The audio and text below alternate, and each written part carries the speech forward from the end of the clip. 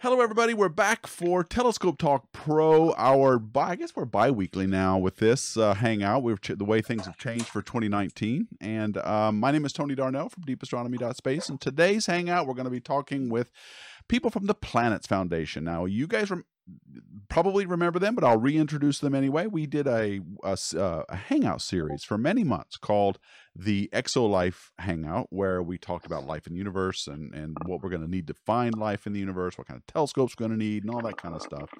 And we did that for several months, and then we just sort of had to go our own ways because of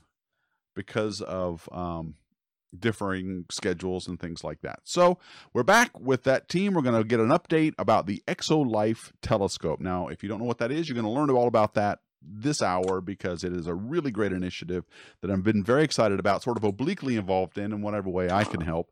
And I just love these guys. So let me go ahead and bring them up. Somebody has got a lot of noise coming out of their mic, and I don't know what that is. So we may have to systematically mute you guys.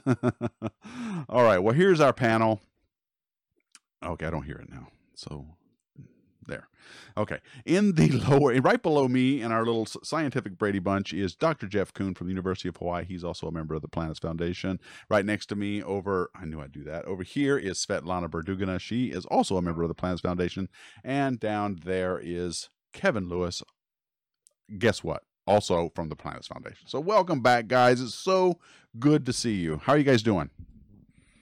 Thank you. It's really great to be back. We're a good team with you. We hope so. I do. Yeah. I love talking to you guys. We talk about really great things and we talk about really interesting topics. And I want to remind everybody that now that we're back in 2019 doing these hangouts on a regular basis, we are streaming on YouTube, Twitter, Twitch, and what's the other one? Facebook. Oh, yes, I'm on Facebook on the OPT Telescope page, which reminds me, these hangouts are sponsored and endorsed by by OPT Telescopes, a world leader in telescopes and accessories for amateurs and professional astronomers. They are a great shop. They're located in California. They ship worldwide. So if you need a telescope or if you're interested in getting into the hobby of amateur astronomy, please check them out. Also check out our weekly podcast that I do with them called Space Junk, and you can listen to that podcast anywhere podcasts can be heard because we syndicate to all the things. So please check out our podcast as well. We just did one with Fraser Cain last week, and tomorrow we're going to be talking with the president of Meade Instruments. So that'll be a good hangout as well. I mean, a good podcast as well. Okay. So the ExoLife telescope. Who wants to give us a summary of what it is? Svetlana? Okay. It's ExoLife Finder telescope. What did I say? ExoLife telescope? Okay, I didn't finish it, did I? Okay. Yes, ExoLife Finder telescope, or ELF. We call it ELF. Right. So little ELF, one of the biggest telescopes, but little ELF. And it's designed to find life in the universe, which is ExoLife we call. And so I guess we'll talk about it today. I'm working mainly on science cases for ExoLife Finder telescope, and maybe Jeff, who is inventor of it and designer of it, can say about technical things. Now, while you're talking, I'm showing the animation, so that's up and being broadcast. Okay, guys. So just so you know, so this telescope, it looks enormous, and it's got all this ring of mirrors around it. Who wants to talk about that design? I could do that. Yes. So where to begin? So this group, the Planets Foundation, came together. It's engineers and scientists to address this question of, do we have the technology now to be able to afford and build an optical instrument? It's quite a bit different than the other large telescopes being built to do what's called direct imaging. So now that we know that most stars have planets, and maybe half of them or a quarter of them have planets that could have liquid water on them, there's a growing feeling that we can learn about life, maybe even life here, by looking for life in this sort of cosmic ecology that we're likely to be part of. To do the direct imaging takes a telescope that is is really designed for that problem. So the exoplanetary world here on Earth, the scientists and the public that care deeply about this problem of learning about our cosmic ecology need an instrument that is dedicated to that problem. And it's different than the other big telescopes that astronomers are building. Those are telescopes that are designed to look out and into the most distant parts of the universe. And in general, they're not very good. They're not optimized to be able to see the faint light and the signals that come from what we call an exoplanet, a planet around another star. So starting a few years ago, this group, with some funding from a wealthy individual, was tasked with the question of if you're going to design a telescope that's specifically there to look for signs of life on exoplanets, how would you do it? And the output of that was a telescope that we called Colossus at the time, and that is a $500 million telescope. During the time that this group has been working on this problem, we discovered that Proxima Centauri, the nearest star, had a exoplanet around it, which probably had liquid water or could have liquid water. And so we were tasked ourselves with the question, well, what would it take to look at the very nearest exoplanets, the very nearest stars, to see signs of life? Now, it turns out that Proxima b is a very red star. It's not a star like the sun. And so it changes the ball game for finding life signals on planets and for finding exoplanets, or looking at the exoplanets. And that's where ELF comes from. ELF is smaller than Colossus. ELF is not exactly what we would use to do a census for life in our part of the galaxy, but it is a telescope that would very nicely look at Proxima Centauri and look at an exoplanet around it. And it does it by combining these elements in optics of a big telescope. Like the biggest single dish telescope is a telescope like Subaru or Gemini. It's got an 8-meter mirror. It's as big a mirror as you can make out of a single piece of glass. In those cases, it's a pretty thick piece of glass. Or Keck, which is a bunch of small mirrors, to get a mirror which is 10 meters across. Neither one of those telescopes is particularly good at looking. Neither one of them will be able to see a planet around the nearest star. ELF could, and that's what it's designed to do. And it does it by this ring of mirrors being combined in a way that we call interferometry. Makes an image that is really good at controlling what we call scattered light. So the bright light of the central star, which is 10 million times or a million times brighter than the light that's reflected off of the exoplanet. The glare created by that in the telescope doesn't obscure the light from the exoplanet. And that's something that no other telescopes historically are designed to have a lot of collecting area.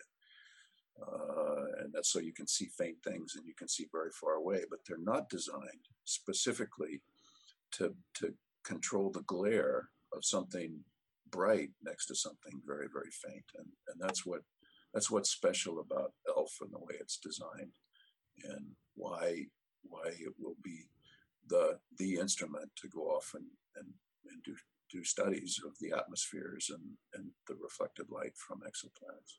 So, Jeff, there is a ring of these primary elements all around the collecting area that are off axis to the point that it reflects to in the secondary. And from previous hangouts, I know that each one of those elements has its own secondary mirror at the top of that tower. Correct? Yeah. Yeah. So in some ways, it's this telescope, which is a collection of telescopes, and it's this kind of a scalable design where the primary and the secondary mirror are all combined in a single mount to create at the center, back at the so the light comes to they're off axis, the pieces of a parabola. So if you were to draw the geometric surface that includes all of those mirrors, it would be a parabola. And each one of those circular segments, which is about 5 meters across, right? So it's about 15 feet across, each one of them. So they're controllable in a way that gives us a telescope that doesn't weigh very much. It doesn't have to be very stiff, so it doesn't have to be heavy. And it has this potential. A part of the telescope is itself to be what astronomers call a coronagraph. We control the light and how it interferes with itself at the level of the telescope. So once the light is combined in a conventional, like the 30-meter telescope or the Keck telescopes, there's a single secondary for all of those mirror segments that combines the light. But once it's already combined, the scattering properties of the telescope are built into what we have to fix to see the exoplanet. In the ELF telescope, we use the telescope itself to control the light before it ever gets intermixed and before the glare is produced that obscures the exoplanet from the star. So each one of those mirrors is you could think of it as a separate telescope, sending its light down into a central area down below all of that optical elements and things like that. And you said earlier that this is this is a special use telescope, meaning that when you design things like Keck or the Blanco 4-meter or whatever telescope it is on the ground these days, they tend to be optimized for certain wavelengths, like the optical or maybe the infrared or whatever it might be, but they can do and look at different science cases, different objects, in order to do different kinds of science with it. Like you might look at nebulae, or you might also look at distant galaxies, all using the same telescope. But this, the ELF, the Exolight Finder telescope, is designed specifically for looking for signatures or looking directly at exoplanet. You're not inferring the exoplanet by a wobble or by a spectrum shift. You're looking directly at the planet using something I think you said called interferometry. Yeah, it's let's see, you had a bunch of comments in your question. I see. Well, it wasn't a question. I was just trying to summarize what you said in another way, and then maybe ask you about interferometry, because one of the things that I have a hard time picturing is this idea that, okay, we know the star is very bright compared to the reflected light of the planet. So how does interferometry work to get rid of that? And it might be hard to explain. You made a really important point, and what distinguishes ELF from other telescopes is we use that light from the star. So we'll always, in our field of view, which is tiny, it's just a little tiny piece of the sky that we look at around the star, we use the light from the star to control, we say, the wavefront, to control the telescope, in some ways the telescope structure. So the telescope adjusts mostly the secondary mirrors, but also the primary mirrors are very thin. And that electronic adjustment is what allows us to not have a whole bunch of mass, which makes things expensive. We've replaced it with the technology of information processing.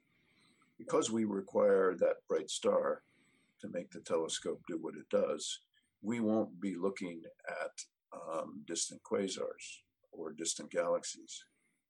So it doesn't work very well for very faint things. In principle, if we had the right laser guide star, but it's very complicated for this telescope to do that, to make a laser to make the bright star. We're focused like a laser on the idea of finding the light of exoplanets scattered. Do you want to respond to Hans? Hans is asked. I see some chat questions that came up. Yeah, there. If you see something you want to respond to, go ahead. I'm just trying to I want to get understanding interferometry, though, so don't forget to go back to that. What's Hans Milling asking? He's a great viewer, by the way. Hans was asking first about making power with the telescope, just because it's a solar concentrator, but it's not cost effective. And remember, we're looking at tiny, infinitesimal amounts of power from the exoplanet. So the design and the engineering are all very different. Yeah, but if you looked at the sun with it, could you do it?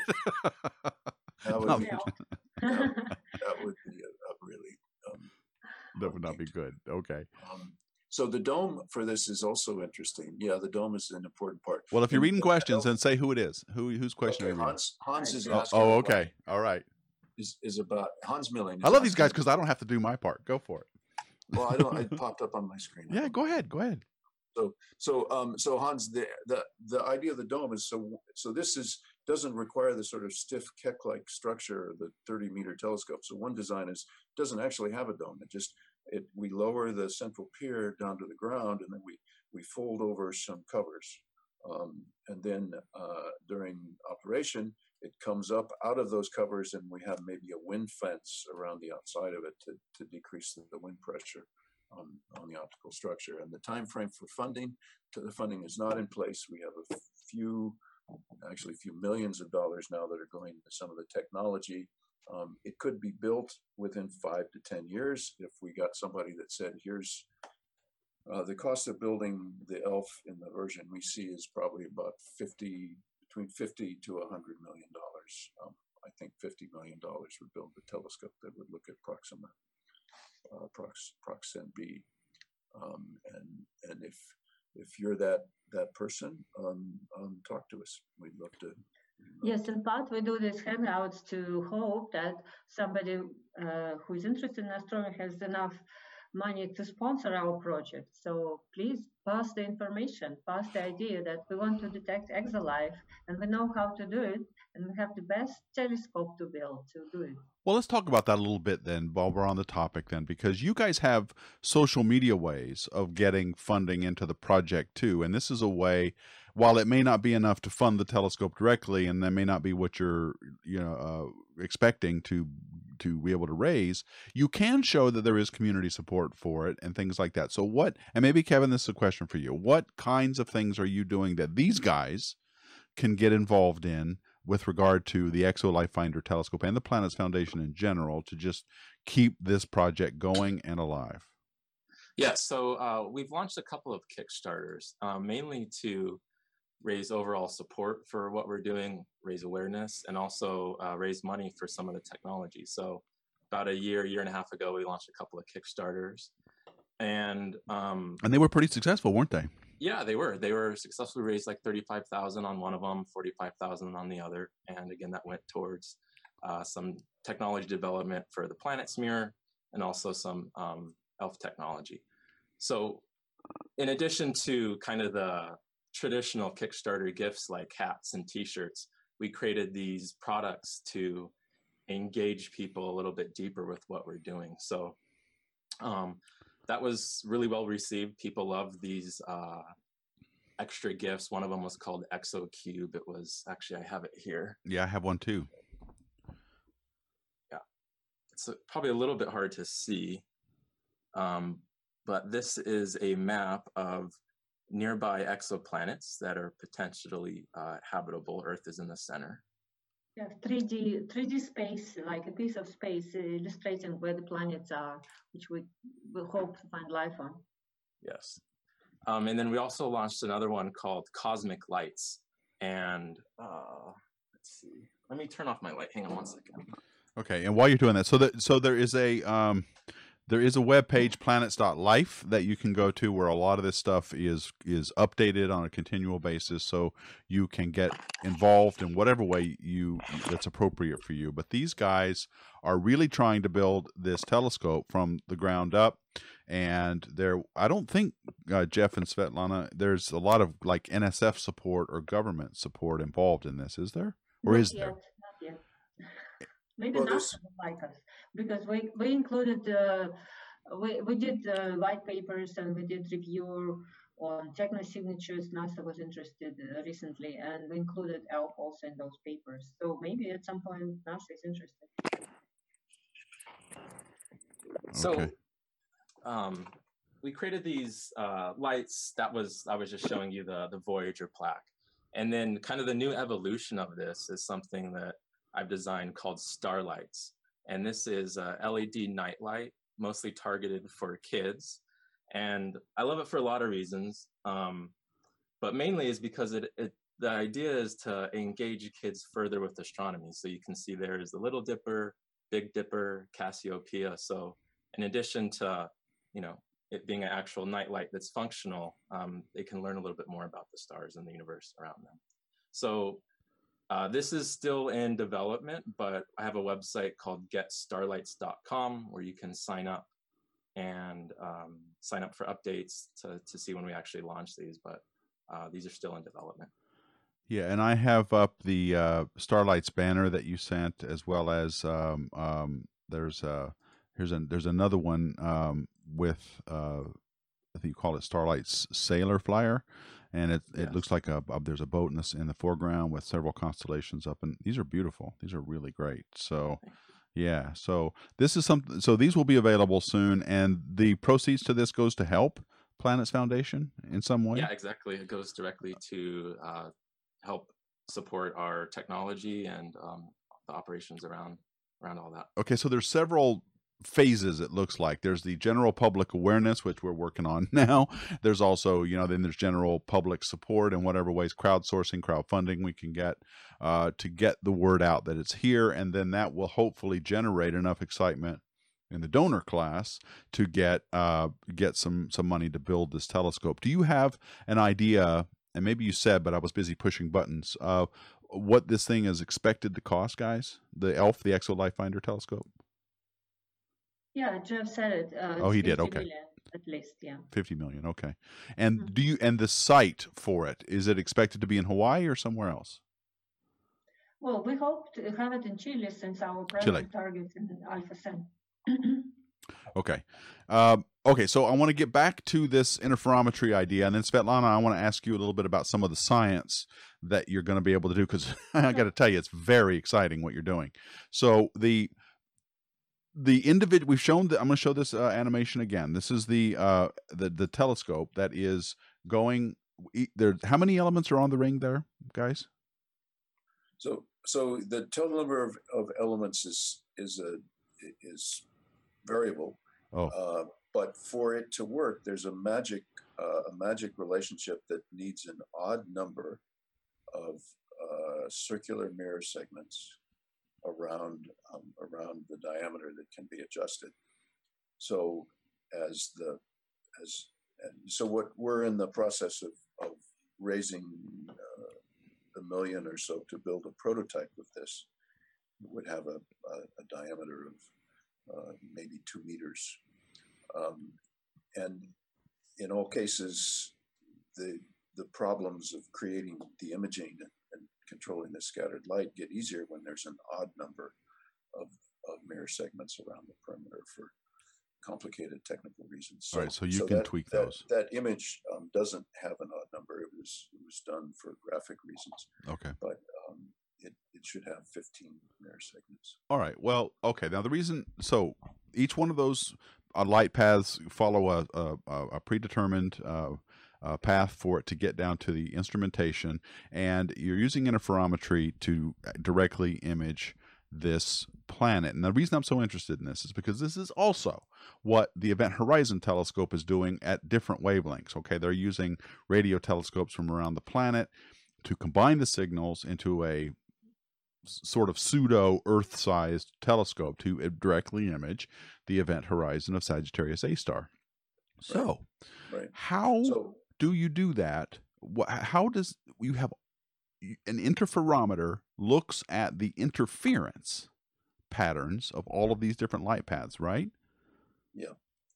So, so if you imagine you had a single mirror, the light from different parts of the mirror is interfering to create that image that has the resolution, the ability to see fine detail in the final image.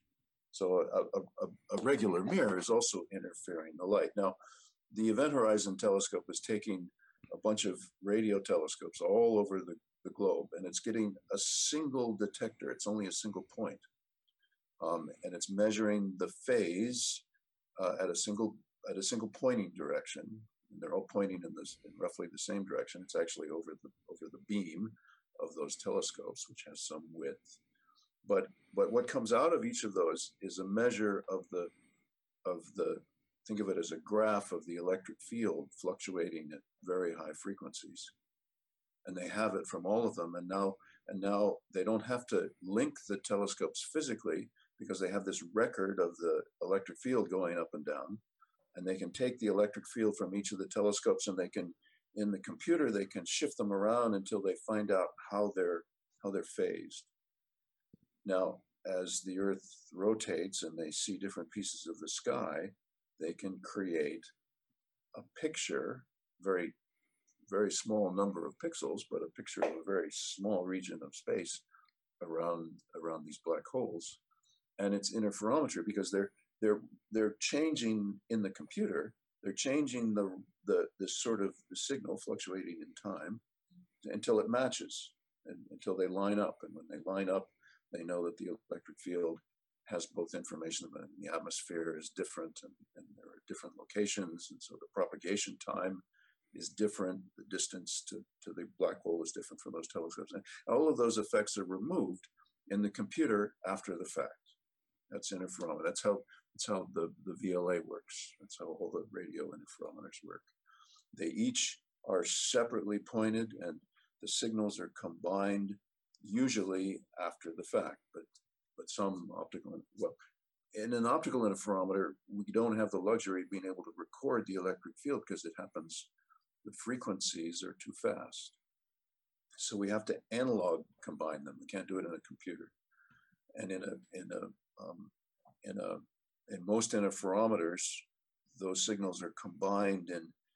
So the Keck interferometer, for example, has an analog system that takes the light and it adds it together in a detector, and it produces. It has like a trombone slide that varies the delay in the same way that the computer could slide the signals back and forth to match them. But in an optical interferometer, there's a delay line.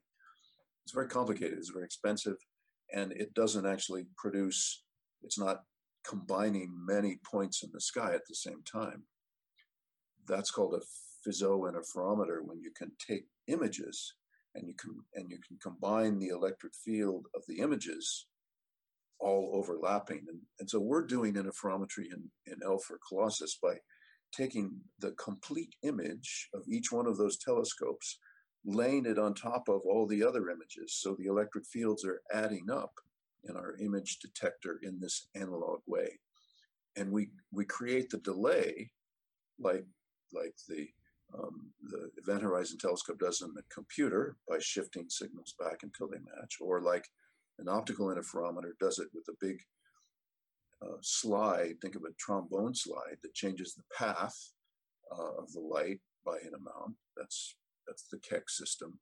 In our system, we take all of the light from each of the telescopes, the light point by point in the images combined, and then that secondary mirror does a little bit of adjustment to do the shifting of the signal to make it phase properly. Phase properly just means, right, there's a delay introduced by the atmosphere. Same thing is true in ELF. The path through the atmosphere is slightly different, and the structure is kind of floppy. And so to get the path length right, that secondary mirror for each one of the sub-apertures, each one of those elements, separate elements on the ring, it does the interferometry. So in ELF, we do two things. One, the path lengths differences are tiny. They can be done with a secondary mirror, and we do it in a complete image. So the whole image all at once is creating an interferometric pattern. Right, because you're looking at that star, let's say, Proxima Centauri or whatever it is.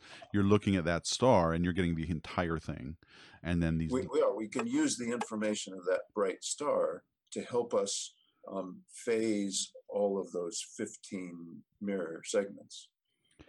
In the case of the Event Horizon Telescope, they're also using the radio signal that comes from the central object in the computer to slide things around to see where they match. So basically it's a puzzle. Interferometry is a puzzle. You have a signal versus time. It looks like a wave, and its amplitude is changing, and you want to find where it matches with another signal. And you have to slide it back and forth. That means producing a delay, a relative delay between those two signals. In the case of the Event Horizon Telescope, it's done on the computer. And in that phasing, I'm sorry, I just want to make sure I get before you go too far. That phasing is what will eventually get you the image of the planet. Am I getting this right? You're phasing each of these secondary mirrors in such a way that the planet reveals itself. Yes, yes. So by adjusting how they overlap, we can make a dark spot in our image where the light of the star goes away. We can make a dark spot so the light of the star goes away, and if there's a planet there, that comes out, that reveals itself. And that's why it's called a coronagraph. That's amazing. Okay, I think I finally get this. So, I mean, I just can never understand an interferometer. So, by phasing all of these beams together, you're canceling essentially the light from the star, leaving behind the planet reflected light because it's at a slightly different phase. It's at a different angle in the sky. And a different angle in the sky, but also a slightly different phase because it's reflected light, right? It's polarized. And you can do things with that light that now that you've isolated. It's a way of isolating all those photons so that you only left with the planet itself. Oh, man, that's awesome. I'm sorry. When I understand something, I get really excited. That's okay. Good. Now, we've and you say it works better with an odd number of these elements. That's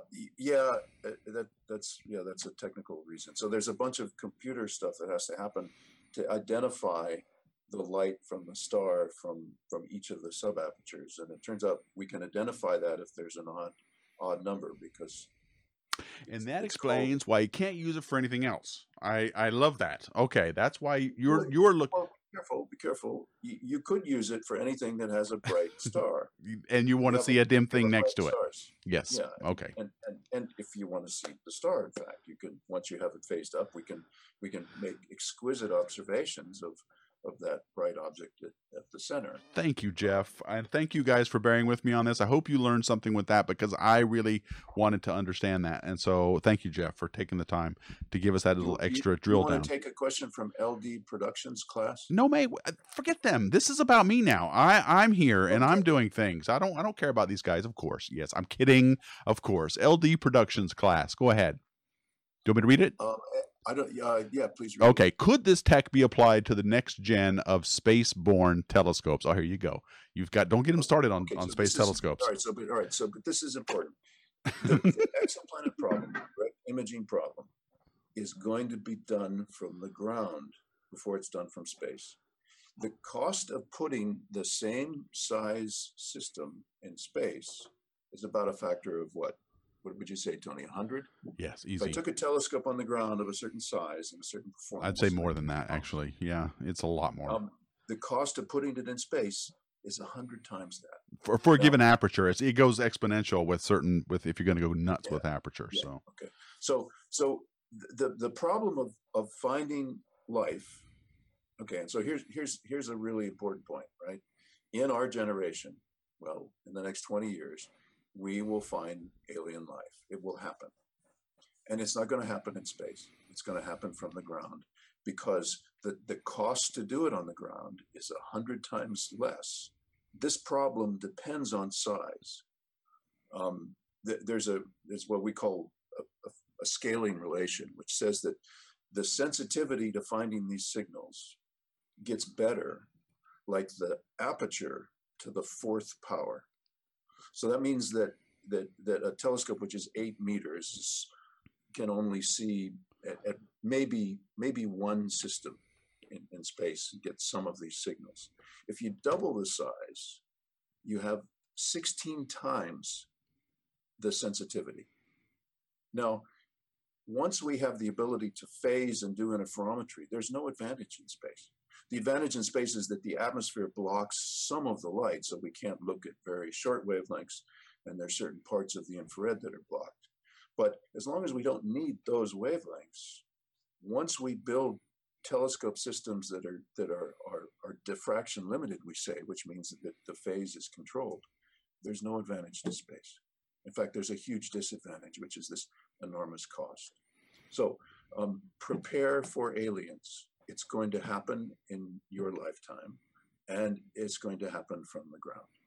Okay, well, that's a good segue into Svetlana, because let's say, Svetlana, the telescope is built. ELF is up there. It's gathering photons. It's using its interferometry. You've done some work on what to expect from ELF, haven't you? In other words, what can we see? What will we see with ELF? You want to talk a little bit about that? And if you want me to show any of your graphics, just let me know. Yeah, well, we preparing for that, of course, yes, because once we have it done, we want to know exactly what we do and how we get data and how we analyze the data. So we now build some models and do measurements in the lab as well in order to understand what we can detect and how we can interpret the data. So once we have ELF, we will as you discussed with Jeff, that we will separate light of the planet from the star, and we measure directly the light of the planet.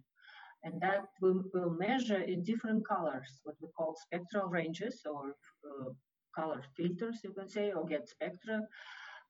We will not be able to get very high resolution spectra because of the number of photons. So we'll do some of the not so high, maybe mid resolution and low resolution to get more photons. But we will collect light from this planet for a long time and with preferably very frequent measurements, because what we want to detect is first rotation of the planet. So the Earth rotates around the axis, and all planets in the solar system have rotation around the axis, and that determines day and night here on Earth. And the same we can see from outside, looking from outside on exoplanets, we'll see day and night.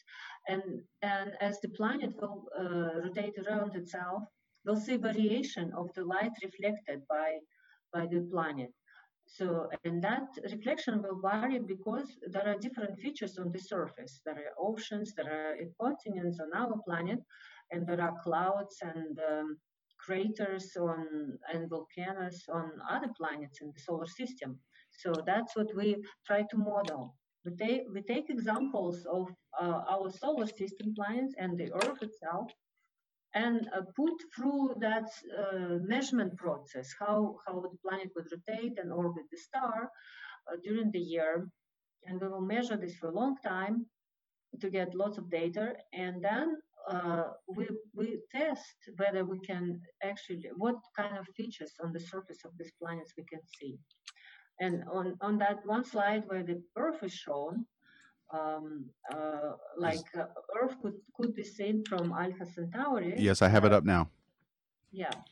So if we have our telescope running on Alpha Centauri and they look at us, they will see Earth like that. So that's what they will see.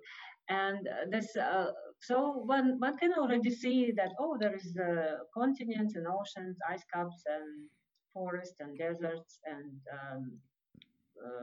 different features. And from this little spectra, we can see whether it's really desert or forest or ocean. And that's what helps to identify feature on the surface. And we also do measurements in the laboratory of different samples, which are organic and inorganic, in order to get this little spectra, these measurements for different materials and creatures, such as bacteria and algae and plants, and some artificial also samples, so that we can compare these colors and little spectra of our planets we measure with ELF and identify what are those features. Okay, I'm going to do just a little bit of describing here because a lot of people listen to this in the audio version, and I just want to impress on people how cool this slide is. So if you took the ExoLife Finder telescope, put it on Alpha Centauri, and looked at Earth, there's this fuzzy outline. You can actually make out, if you're familiar with the Mercator projection of the Earth, what the Earth looks like with the different continents and things like that. But there's also, you have these little, I think they're spectra in the white squares. Yes. And yes. And they look different depending on what it is you're looking at. If you're looking at a desert, for example, you get a spectral signature that looks like a rising line, and then you get a jaggedy one at certain wavelengths if you're looking at vegetation. And this is all at certain at the same wavelength, it looks like, from between what is that? 400.4 Yeah. microns to about 0.7 microns. Yeah, that's like optical near infrared spectra, and for vegetation, we see very clearly this red edge, what's called, caused by pigments like chlorophyll and carotenoids combined. That photosynthetic organisms, they are tuned to absorb maximum optical light and reflect the infrared, and that creates this step kind of a red edge feature. Oh. We do not expect that organisms will have actually chlorophyll there, exactly like here, but we do expect that some photosynthetic molecules will be developed in an analogous to chlorophyll. So, and some kind of analogous red edges structures will exist at different wavelengths depending on which organisms are there. So I should also point out that this was a graph of albedo, which is reflectivity versus wavelength on here. It wasn't a spectrum. It was just a reflective nature of these different objects at these different wavelengths. So I misspoke earlier. I thought it was a spectrum. But but if we were to look at with ExoLife, if we were to take ELF and look at a distance or one of the stars that are reasonably close by, Ross 128 or whatever it happens to be, and we see something that looks like a albedo that's kind of going up linearly, like in that left plot, then we can kind of assume that this is a rocky planet primarily, right? Yes. And if you see something more like what's on the right with these characteristic maybe changes in albedo, then you can see that, well, maybe there's some vegetation there. Exactly. And what is interesting is that if we do not resolve surface of a planet like we can with this very frequent measurements and very precise measurements with ELF, then it's very hard to see that vegetation signal in the integrated light of the planet. So that by resolving the surface of a planet on the subcontinental structures, we can actually increase our sensitivity to vegetation or photosynthetic light or artificial features. One of the other, if you jump over one slide, there is also simulations for artificial structures, and those can be also detected in the near space of the exoplanet. If there are some artificial structures such as photovoltaic system above clouds, that can be also resolved and also identified as photovoltaic system because of the high absorptivity in certain wavelengths. Is this the same situation as before, where we're looking back at Earth from Alpha Centauri? It's similar, yes. Yeah. Similar. And now technosignature, we talked about those before, but these are things that might be indicative of an artificial structure of some kind or artificial technology signature. So they're called technosignatures. And ELF will see them in the form of, I don't get this. I'm sorry, Svetlana. What's the recovered map in the optical? I don't get what I'm looking at there. So that is one. It's like on the top is the image we assumed, like input image, like the planet would have structures above clouds, photovoltaic panels kind of in space orbiting the planet. Oh, those squares are artificial structures. Yeah, okay. Exactly, yeah. Got it. And if we observe that planet like rotates around the axis, and at different phases as it goes around the star, then we can recover that structure. So we can see this structure at high, very dark with high absorption of the solar light, and so they can be different shape. This is the most primitive shape, you can say squares, but they can be of different shape and like can build, you can of course practice on modeling something like Star Trek Enterprise, something like that. Yeah, great. Okay, wow, that's that is, and these were simulations that were done based on the projector performance of ELF as you're planning to build it. I know Jeff said you can have different configurations, but it can work for, like Jeff said, it works only for nearby bright stars up to 13 magnitude. That was my next question. Okay, so nearby stars. So it's several thousand of stars. And of course, I mean, ELF would do, Colossus will cover all of them, but ELF will do several dozens of those nearby stars. Yeah. So capital H asked, how far away could it detect exoplanets? Yes. And the answer is it depends on how bright the star is and what the color of the star is, and so there's a range. But ELF would detect only on a handful of nearby stars out to 5 to 10 light years away from us.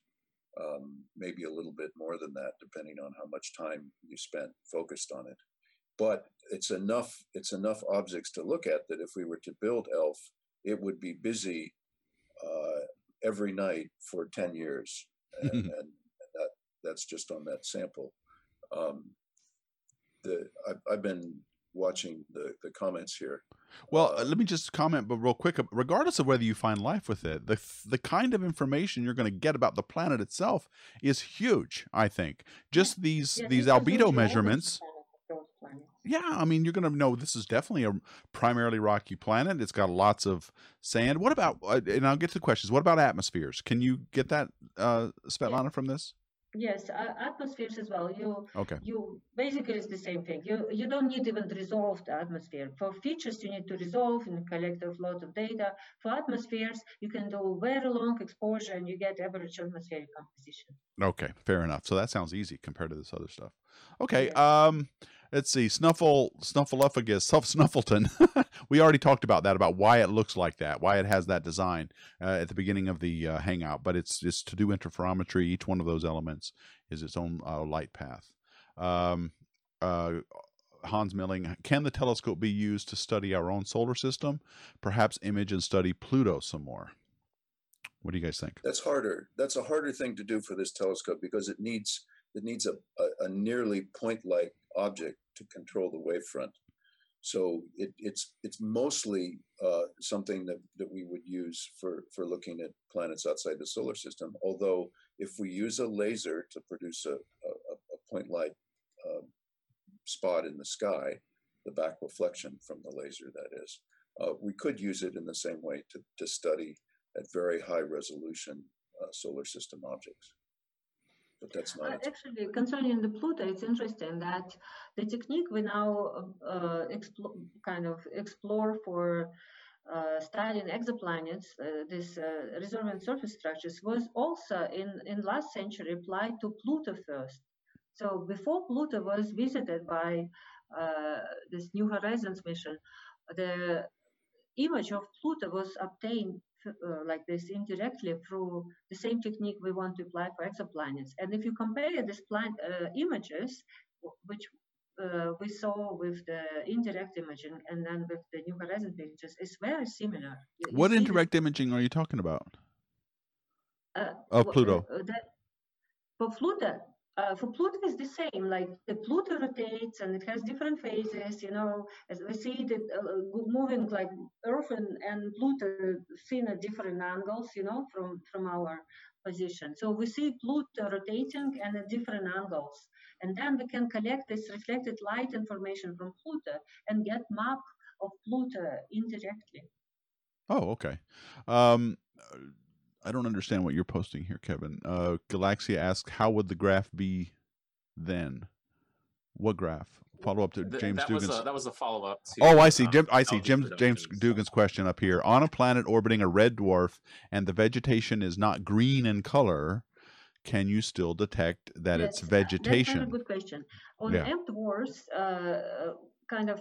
it's again, we have to discuss this. What is vegetation? Yeah, of in quotation mark. This is photosynthetic organism. Yeah, so they use solar light, stellar light to split water. So we have vegetation here on Earth is dominant surface life forms. So they use water and to solar light to split water molecule. For that, you need certain energy, and that energy actually is centered in the visual light which we see by eye. And this is why plants actually absorb that energy from the solar spectrum. So on red dwarfs, that spectrum maximum, what red dwarfs radiate, is shifted to the red. That's why they look red, yeah? There's maximum at 1 micron. And in the optical range, where we know that photons are good to split water, they are very few from those stars. So if we imagine that those photosynthetic organisms still split water molecule, they have to absorb like everything, every single photon from that star in that optical range. So what we think is that those plants will look very, very dark. And there are some artist rendering of those plants that are basically black. And we know that such plants exist also on Earth, those which grow in the shadow of other plants, you know. Like we know there are like black plants, black leaves. That's because they absorb everything which falls on their surface and reflect like nothing in the optical. But still, some of the light will be reflected, and we believe there will be still red edge which we can detect. And the answer to Galaxia's question then would be the graph would look like whatever it's reflecting at, whatever way, like in the case of a black leaf, it's not reflecting anywhere, but let's say, you know, in the case of a red leaf or a yellow leaf, it would be very reflective in those wavelengths of yellow and red. So it would correspondingly peak at whatever reflectivity range those plants operate at. And you won't know that until you look. So, yeah. Right. Well, of course, every observation like this needs interpretation. And we always take risk of interpreting such measurements, saying, okay, that looks like a plant, okay? So Yeah, but yeah. we will never see with that plant. So to some degree, with some probability, confirming that there could be some photosynthetic organisms, also looking at that atmospheric composition and all these facts, bringing together, we will conclude at some point that it's possible. I'm excited about just what ELF can see, irrespective of all the life stuff. Yes, it's cool for that it can find life, but the level of detail that you're going to be able to get from these planets are amazing. These exoplanets are just amazing. There was a question in here from, oh, okay, you already answered it, Kevin, about Tabby Star. Tabby Star is too far away for ELF. Tabby is 1,468 light years away, so ELF won't help there. But let's say we had some kind of weirdness around a planet closer that was like Tabby Star. You're going to be able to figure out what it is, aren't you, Svetlana? Yes, we hope so. Yeah. We put together everything we know here on Earth. I mean, it's still a reference for us to guess what is there is solar system and the Earth. And as the more we get information of this kind from different exoplanets, we can actually try to see some different features which we don't see in solar system. Okay, let's get to Ilker Barecki's question about what will ELF do differently than EELT or GMT?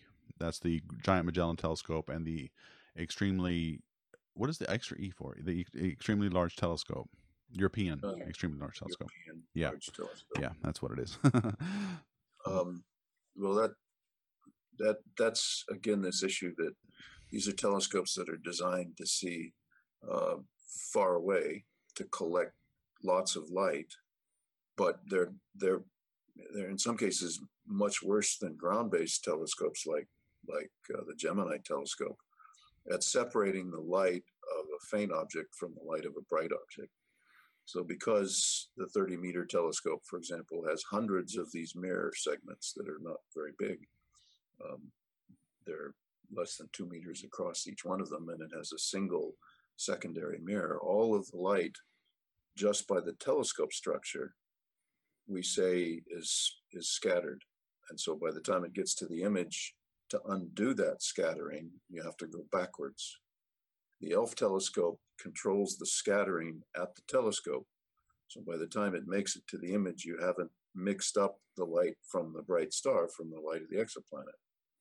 So those telescopes, the EELT and the 30-meter telescope, are good at seeing galaxies, distant galaxies, collecting the light of, say, an isolated faint galaxy in the sky and allowing us to look at its spectrum or study its image. Right. But the problem of exoplanets is very different. It's, again, because the exoplanet is very, very close to this very, very bright star. and we have to use all the tricks we can to separate the exoplanet light from the starlight before it makes its way into after reflections into the detector, and that's what ELF does. Yeah, so when all of your questions about can it see this and can it see that, you have to remember that this is a special use telescope. If what you're trying to see is a very dim thing next to a very bright thing, then ELF can help you. But if you're just trying to see something like Oumuamua, which is a dim thing, not next to a bright thing, it's not going to help you much. So that's what you have to remember about the ELF telescope. It's designed for a specific problem, and that is seeing directly the light from the exoplanet and getting rid of the host star, because it's in the way. It's billions of times brighter than the planet itself, and so you need to get rid of that. That's quite interesting. That to see the planet, we have to get rid of the star, but to see the planet, we still need a star. Exactly, because you need its reflected light to be able to see. That's kind of yes, that's the rule. Very true. Okay, well, I had a question and then I forgot it. So Space TV, looking at dim things like comets or objects like Oumuamua, not necessarily unless it's near something. Uh-oh. We just lost Hawaii. Hawaii went off. I hope it's okay. Hawaii went off. You're in Europe, right, Svetlana? I'm here. Okay. Yes, there is one question that one would expect from Grivas, yeah? One would expect planets to operate in the range of EM spectrum at which their star gives off the greatest amount of energy. That's totally true. We do expect that, yes. But still, I want to emphasize that if they operate on water, which we also expect that this is also one of the most abundant molecules in the universe, then they have to split water or something else. They have to split the molecule to get the carbohydrates fixed in their bodies. So, and that requires particular energy. And that not all parts of electromagnetic spectrum where the star is maximum gives that enough of that energy. So there are two options. Either they have less energy and they adapt to this, or they invent completely new mechanism that we don't know yet to use some people suggest it could be some multi-photon step that you kind of accumulate energy to split that molecule. So, and it's possible that life is so creative, it created so many, such a diversity on Earth of creatures that life will invent a mechanism of splitting, say, water molecule in a different way than here, using the photons of lower energy than we have from the sun. And it's possibly that on M dwarfs, on red dwarfs, we discover life which invented that mechanism. Great. Okay. Well, I think we better stop there because we are out of time. But I want to thank everybody. If you guys go to planets.live, check out their website, and spread the word on this telescope, folks, because it is an important work they're trying to get done. I think it's an amazing effort, and I want to see this thing get built. So help these guys out and try to get involved in whatever way you can. Spread the word that this is out there and that these people are trying to build an amazing instrument. That there was a question about, can we build this around the world? Of course you can. It's all a matter of funding, and so we need to get this thing funded and built. So Svetlana, thank you for taking time out. I know it's late where you are, so thank you. And I would thank Jeff and Kevin, but I think they got disconnected. So I'm going to stop there, and thank you all so much for watching.